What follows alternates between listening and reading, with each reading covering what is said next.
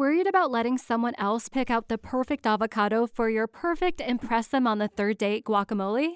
Well, good thing Instacart shoppers are as picky as you are. They find ripe avocados like it's their guac on the line. They are milk expiration date detectives. They bag eggs like the 12 precious pieces of cargo they are. So let Instacart shoppers overthink your groceries so that you can overthink what you'll wear on that third date. Download the Instacart app to get free delivery on your first 3 orders while supplies last. Minimum $10 per order. Additional terms apply.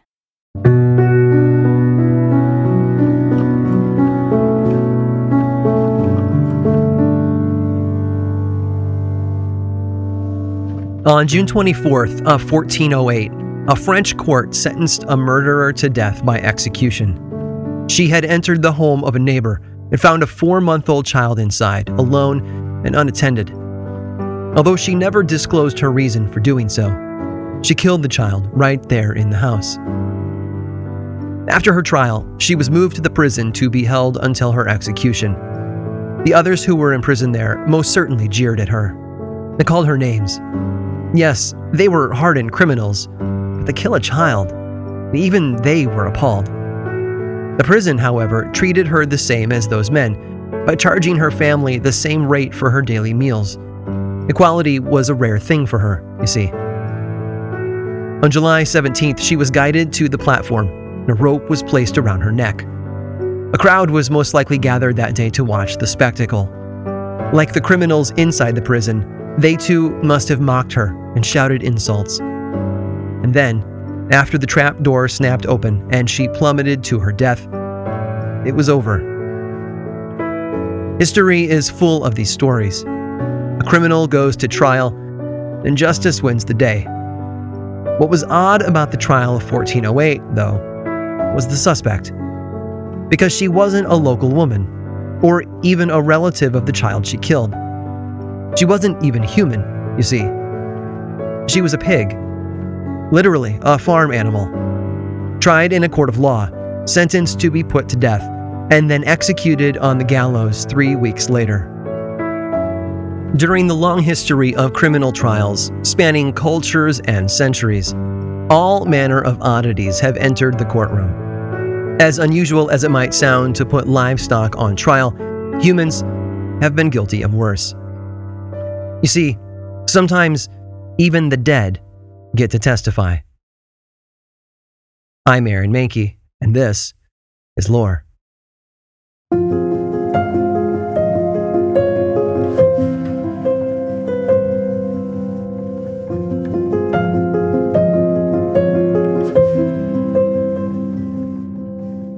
Edward was a stranger when he rolled into town in the autumn of 1896.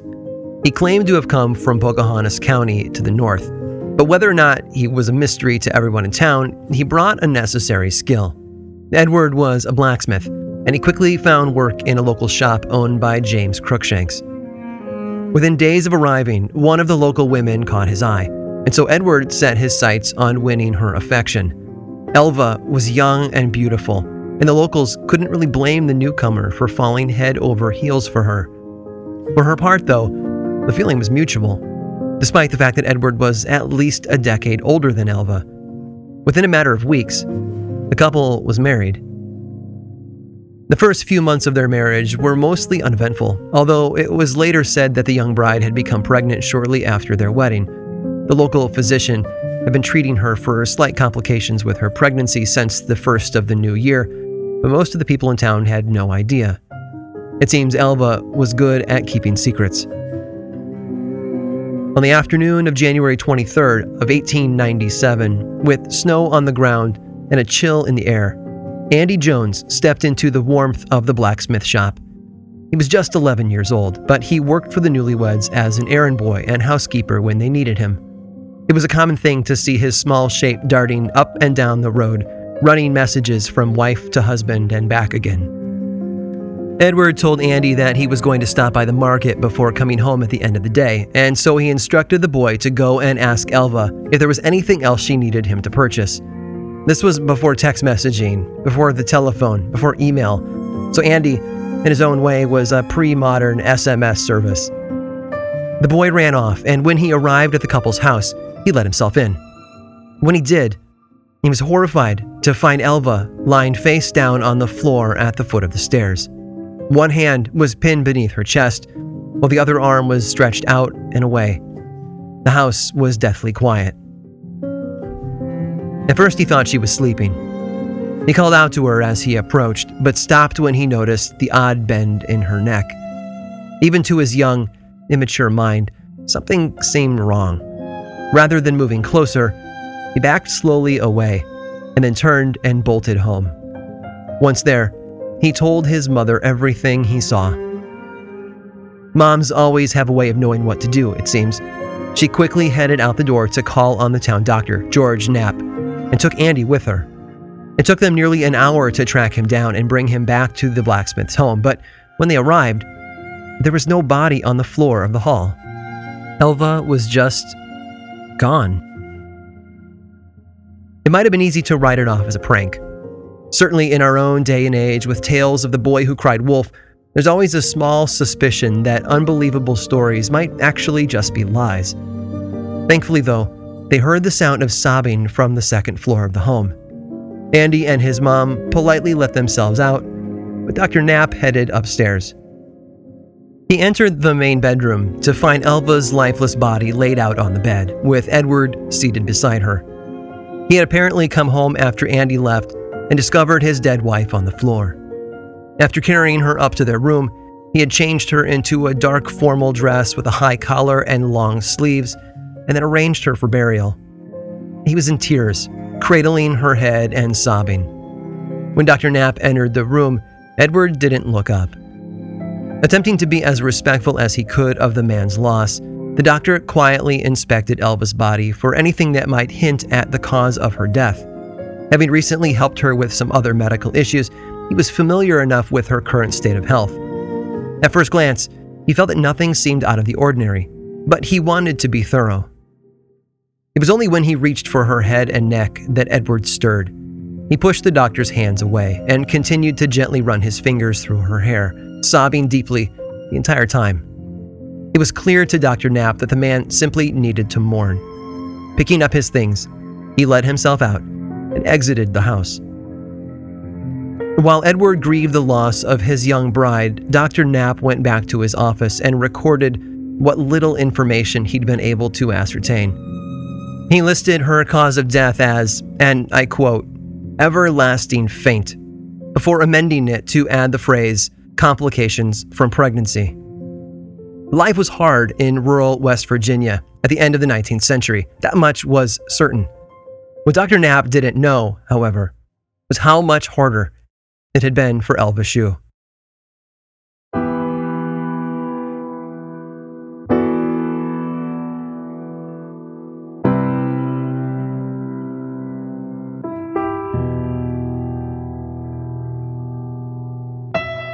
The burial didn't go as planned.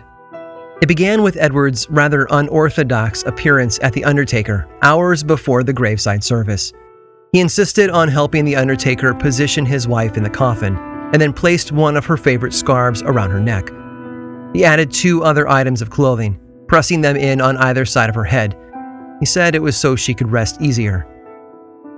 At the funeral, he continued to act in odd ways. He paced beside the casket the entire time. He stooped low every now and then to adjust her clothing, to make things perfect. And he wept continuously as he did this. It was the sort of panicked, nervous fussing you might expect from a distraught parent. The man was clearly grieved. He and Elva had been newlyweds, after all. This loss, so close to the emotional high of their wedding, well, it must have been crippling for him. And everyone seemed to understand that. Everyone, that is. Except Mary Hester, Elva's mother. Mary didn't trust Edward. And maybe that distrust was simply fueled by her dislike of the man. After all, he had rolled into town, a total stranger, an older man with a mysterious past, and taken her daughter from her. Maybe she just had issues of her own to deal with. Or maybe mother's intuition is always right. No one knew for sure. They just knew she hated the guy. Mary Hester wrestled with this uneasy feeling for weeks. She had trouble sleeping, and understandably, she found it difficult to move on. to take a much-needed deep breath and press forward through life. And according to her testimony, she also prayed. It was a source of solace for her and probably one of the ways that she was grieving the loss of her daughter. Every day and every night, she prayed for the truth. But mostly, she prayed for one specific thing. She wanted her daughter to return and tell her side of the story. Sure, all of us long for ones we've lost.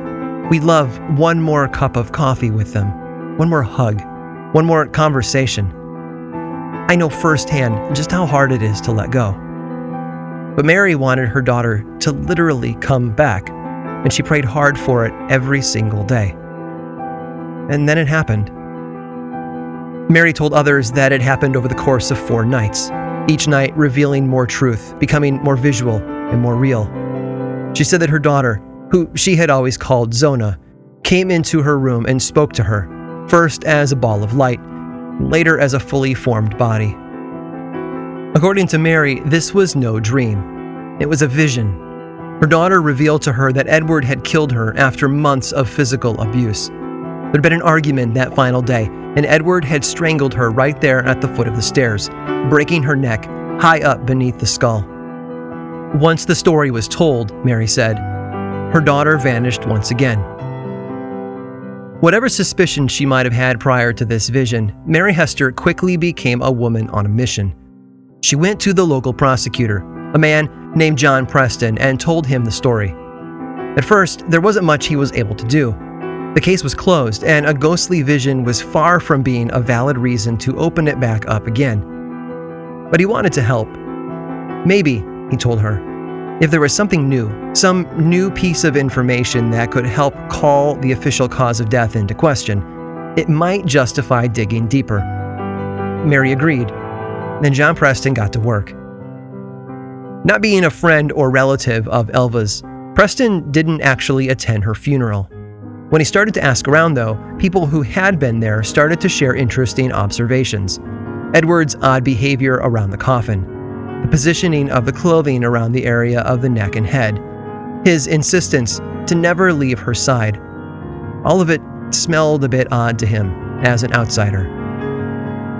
Preston took his suspicions to Dr. Knapp and asked the man if he'd seen any unusual details when he examined Elva's body the afternoon that she was discovered.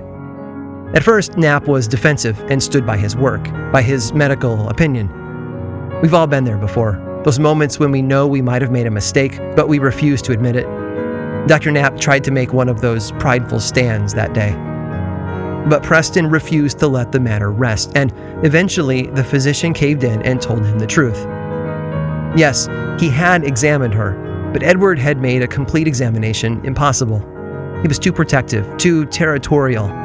Knapp admitted that he hadn't been able to fully examine her neck, and that omission had haunted him ever since. In the end, that was the key they'd been looking for. Those details were enough to reopen the case, and with it, Elva Zona Hester's grave. Dr. Knapp was assisted by 2 other physicians who came to town to help with the exhumation, and after the coffin was set up in the local schoolhouse, they opened the lid. What they found inside changed everything.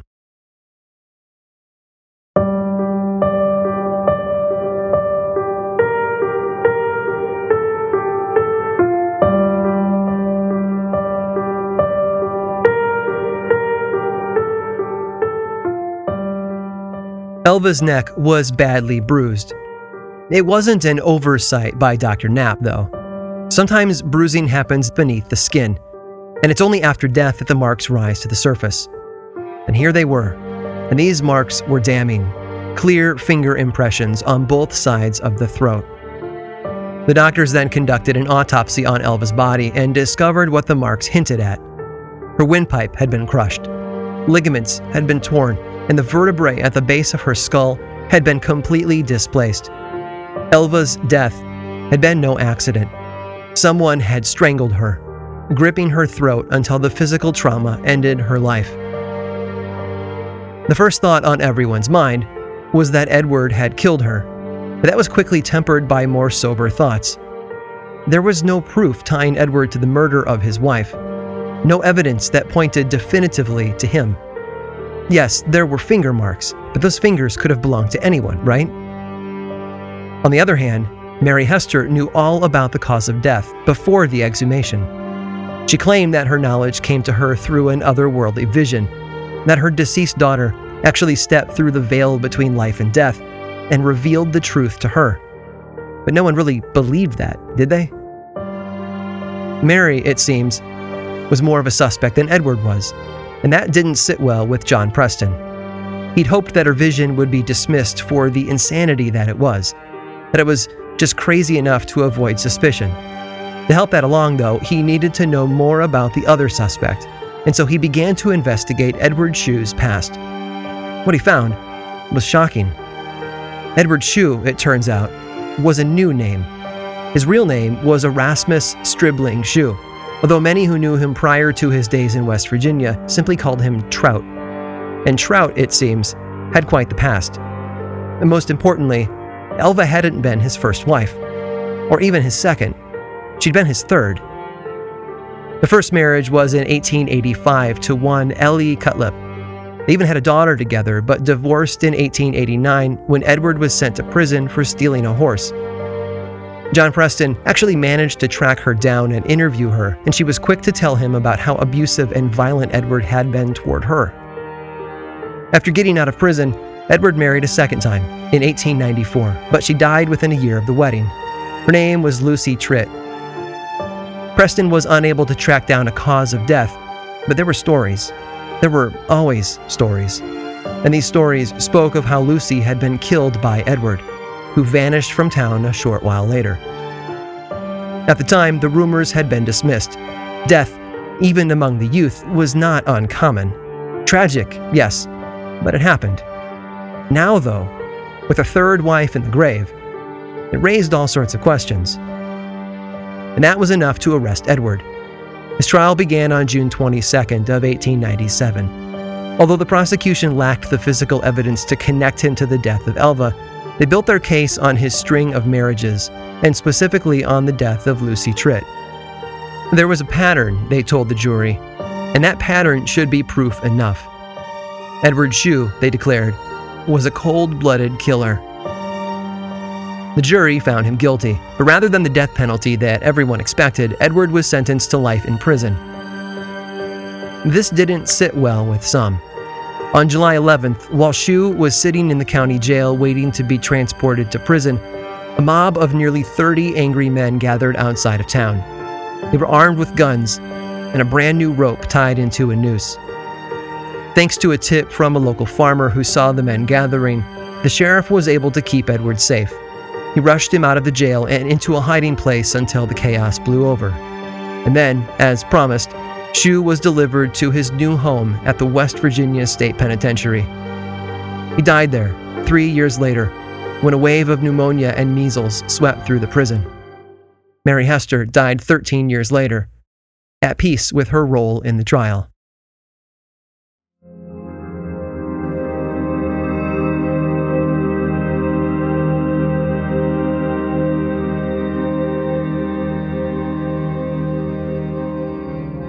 I doubt we could ever know for sure if Mary Hester's ghostly visitor was really her daughter back from the grave. It might very well have been nothing more than a personification of her superstition and intuition. Or perhaps it was a projection of her grief and loss and pain. We'll never know for sure, but the effect was real enough. But when Mary Hester took the stand in court that day in June of 1897, John Preston was careful to avoid any mention of her vision. Partly because he didn't want her to sound like she had prior knowledge of the cause of her daughter's death, but mostly because it made the woman sound crazy. She believed the ghost of her daughter appeared in her bedroom and told her the true story. That was probably enough to discredit her as a character witness against Edward Shue, and Preston wanted to avoid that at all costs. The defense attorney noticed the omission, though, and decided to use it against them.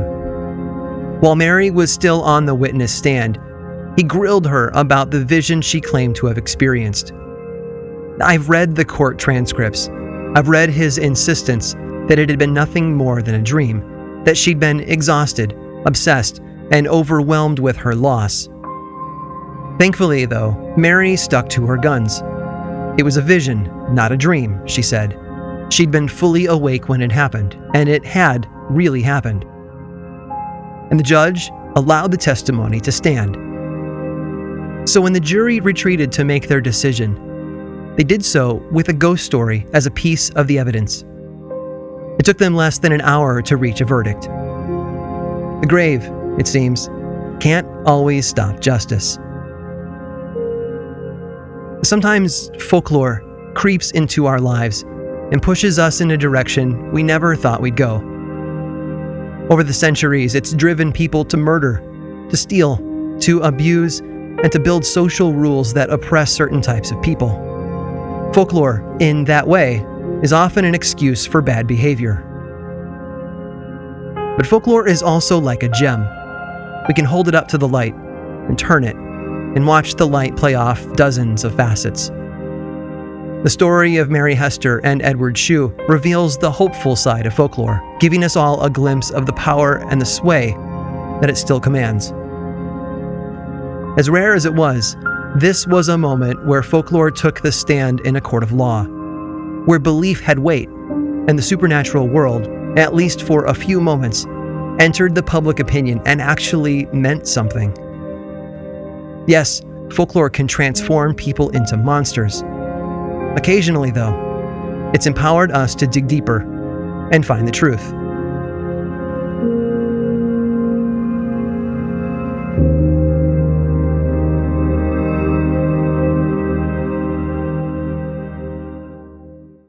This episode was made possible by Article. Every single day, I sit down at my desk and I make podcasts, and that's something that I've done for years on a desk from Article. The quality is absolutely amazing, delivery was dead simple, and everyone who sees it can't help but comment on it. Maybe that's because Article believes in delightful design for every home, and thanks to their online-only model, they have some really delightful prices too. Their curated assortment of mid-century modern, coastal, industrial, Scandi, and boho designs makes furniture shopping simple. I honestly can't get enough of all of those clean lines, rich colors, and gorgeous wood finishes. Article's team of designers are all about finding the perfect balance between style, quality, and price. They're dedicated to thoughtful craftsmanship that stands the test of time and looks good doing it. Article offers fast, affordable shipping across the US and Canada. Plus, they won't leave you waiting around. You pick the delivery time and they'll send you updates every step of the way. And their knowledgeable customer care team is there when you need them to make sure your experience is smooth and stress-free. Article is offering our listeners $50 off their first purchase of $100 or more. To claim, visit article.com/lore and the discount will be automatically applied at checkout. That's article.com/lore for $50 off your first purchase of $100 or more. Seeking the truth never gets old. Introducing June's Journey, the free-to-play mobile game that will immerse you in a thrilling murder mystery. Join June Parker as she uncovers hidden objects and clues to solve her sister's death in a beautifully illustrated world set in the Roaring '20s. With new chapters added every week, the excitement never ends. Download June's Journey now on your Android or iOS device, or play on PC through Facebook Games.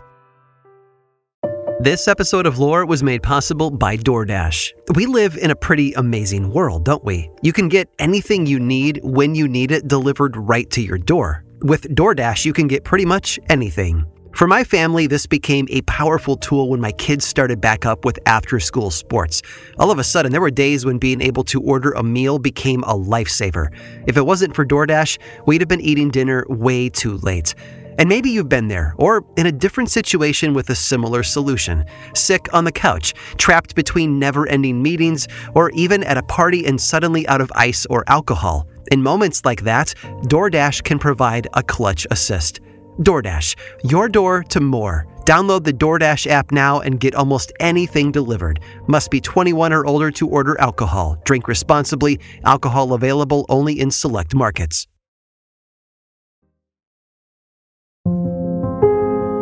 This episode of Lore was researched, written, and produced by me, Aaron Mahnke.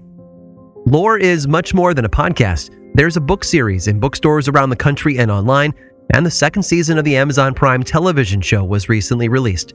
Check them both out if you want more lore in your life. I also make 2 other podcasts, Aaron Mahnke's Cabinet of Curiosities and Unobscured, and I think you'd enjoy both. Each one explores other areas of our dark history, ranging from bite-sized episodes to season-long dives into a single topic.